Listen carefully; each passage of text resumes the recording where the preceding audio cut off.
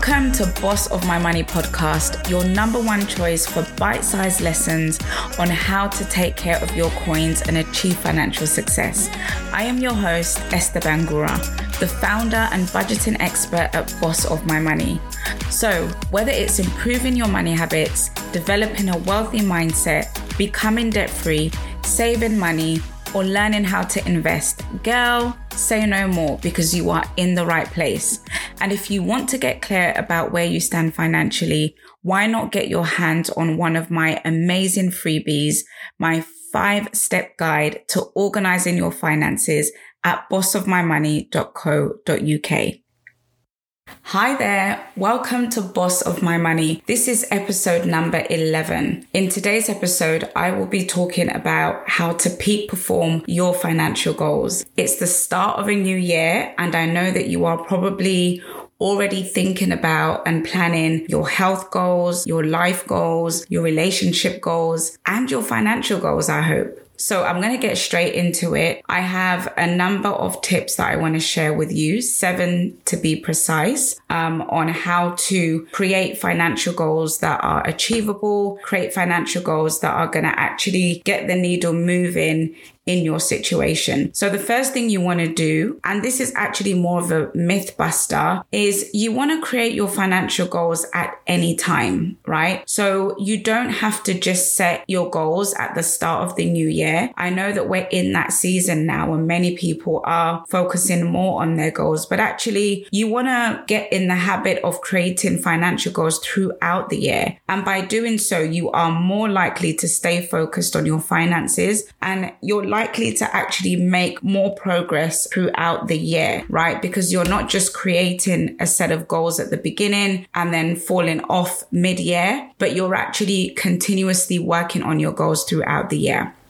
The second thing that you want to do is you want to write it down. So when you create a financial goal, write it down. I've actually started doing something new that I'll share with you in a minute. But one of my favorite scriptures in the Bible is Habakkuk 2:2. And the start of it says, write the vision and make it plain, right? It's so important that you write down your goals, because if it's not recorded, then you can't really measure it. You know, how are you actually going to know how you've done and if you've done it by the time that you said that you were going to do it by. And as you write down your goal, you want to build a mental picture of your goal, right? So you want to start seeing what having that goal looks like. Picture the journey, to achieving the goal. Picture the actions that you're going to be taking either on a monthly, a daily, or a weekly basis, right? Begin to establish that mental picture in your mind.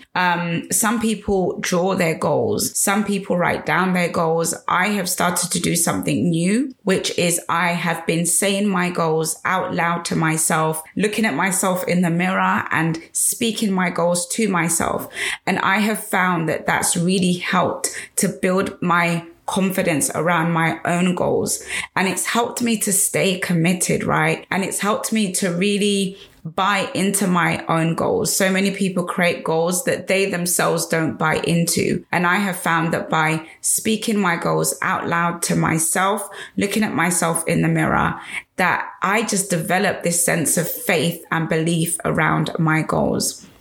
So when you write down your goals, you want to give it a number. And what I mean by a number is you want to give it a number of when you will achieve the goal by, but also how much that goal will cost. How much money do you need? Is how much do you want to save? I want to save £3,000 as my 2 months emergency fund over the next 3 to 6 months. That is what you call a SMART goal that has a number to it. You also want to make sure that the goal that you set is realistic, right? You want to set big goals and challenging goals, but you also want to make them achievable. So definitely aim high, but be sure to set realistic goals so that you can actually achieve them. Don't set yourself up for failure by saying, okay, I want to save 50,000 this year when you're on a 20,000 income. Really break down that goal. Yes, have a goal to save, 50,000 over the next 5 years, and then break down that goal into bite-sized and achievable chunks. Number 3 is to align your goals with your money values. So create goals that are aligned with who you are as a person, right? Don't try to be like everyone else. What matters to you in life? Create goals that reflect who you are and the things that you want and your desires and your dreams. Don't try to keep up with the Jones. Oh, she's buying a house. I'm going to buy a house this year. Oh, she's going on holiday. I'm going on holiday this year. You know, if you are somebody that is overspending, then your goal needs to be to focus on living within your means this year. So create goals that complement the person that you want to be in life. Number 4 is less is more. So work on a few goals at any given time. Avoid overwhelming yourself. I see so many people do this, and I used to do this as well in the beginning of my financial year. I tried to set all these goals. They were just way too many. And it was actually my husband that was like, look, can we just work on one thing at a time? And that really helped us, because since that point, we've only had 3 goals at any given time, right? So when you focus on, say, a minimum of 3 goals at any given time, you're more likely to make progress with them, right? And as you make progress, you can add more to the list. So I give you an example of a client I had who, she had like 1 million goals. She wanted to achieve everything. She was a big achiever and I absolutely loved it. But there were too many goals and she was working on all these different goals and she wasn't really seeing much progress. So I suggested to her, you know, why not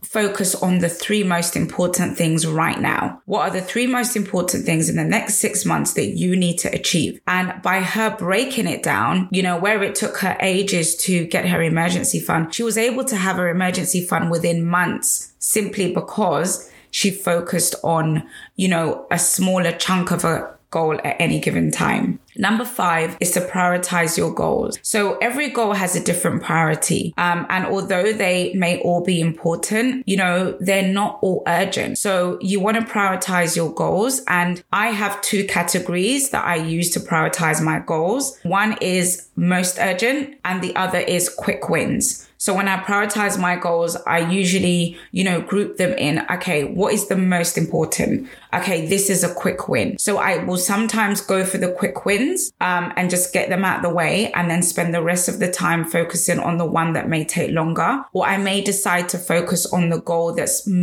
urgent, that is most important. So for example, when I had debt, my first priority was to have £1,000 emergency. So that was the most urgent and I focused on that. And number 6 is to create an environment for success for your goals, right? So your goals need to be nurtured in the right environment for them to flourish. If you want your goals to materialize, then you need to kind of set the scene for that. So you want to analyze your circle of influence and you want to make sure that when it comes to your finances, that you are mindful about who you take money advice from. You are mindful about who you share your goals with, right? So you want to be mindful of who you take money advice from. I actually have a podcast. Can't remember what episode it is, but it's titled Who You Should Take Money Advice From. You want to read financial books. You want to follow financial experts on your social media. You want to listen to financial podcasts as you are now. It's important that as you're doing the work, that you have a support system around you to help you achieve your goals. And finally, tip number 7, you want to create reward milestones. And what I mean by reward milestones is that it's basically where you reward yourself each time you achieve a part of your goal. So rather than waiting for the end, you kind of create these milestones. So for example, you have a goal of saving £3,000 in the next 3 months. So that means that every month your goal is to save £1,000 in order to meet that goal. So every time you save £1,000, you would reward yourself with something. And it doesn't have to be big. It doesn't have to break the bank, but it could be something as easy as, you know, whenever I save £1,000, I'm going to treat myself to something that's worth £50. So, and what that does is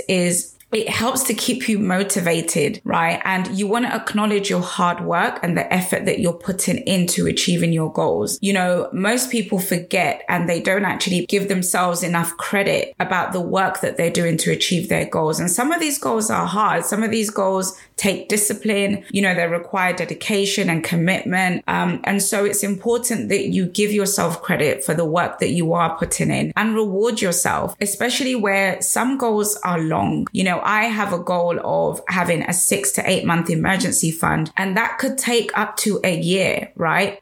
Because we've been in and out of it due to dropping down to one income during the pandemic. So that particular goal, I set reward systems. So every time I save $3,000, John and I reward ourselves to something. And it's also important that as you're building these habits to achieve your goals, it's also important to realize that whilst you're working on achieving these goals, it's likely that you would have had to give up something or pause on a want or a pleasure, right? Because you've decided to focus on this goal. So you don't want to get burnt out. You don't want to kind of give up on your goals. It's important to acknowledge that most of the time you are having to give up or pause a pleasure, right? To focus on a particular goal. So it's important that you reward yourself along the journey. So this week, I would like you to take away this one action, is to basically go back and listen to this podcast, find somewhere quiet, grab a pen and paper, or even use your voice recorder and go through the 7 points that I've made about creating financial goals for yourself this year. Do this somewhere quiet, and I would absolutely love for you to share one of your financial goals with me. So if you can tag me on your Instagram story or even send me a DM and just be like, hey, Esther, I listened to your podcast about creating financial goals, and this is one of my goals this year. It's also important to share your goal with someone, and I would love for you to share your goal with me so that I can cheer you on along the way and check how you're doing. Thank you so much for listening to episode 11, and I will catch you on the next episode. Thank you again for listening to Boss of My Money podcast with Esther. I hope you enjoyed listening to today's episode. And if you'd like me to answer any of your questions, you can include your name or it can be anonymous. Then do send your questions to esther@bossofmymoney.co.uk. Be sure to subscribe to this podcast. I would really appreciate it if you took time to also rate and review this podcast. Stop by at bossofmymoney.co.uk for more details on how you can get started on your financial success journey. See you again on the next episode.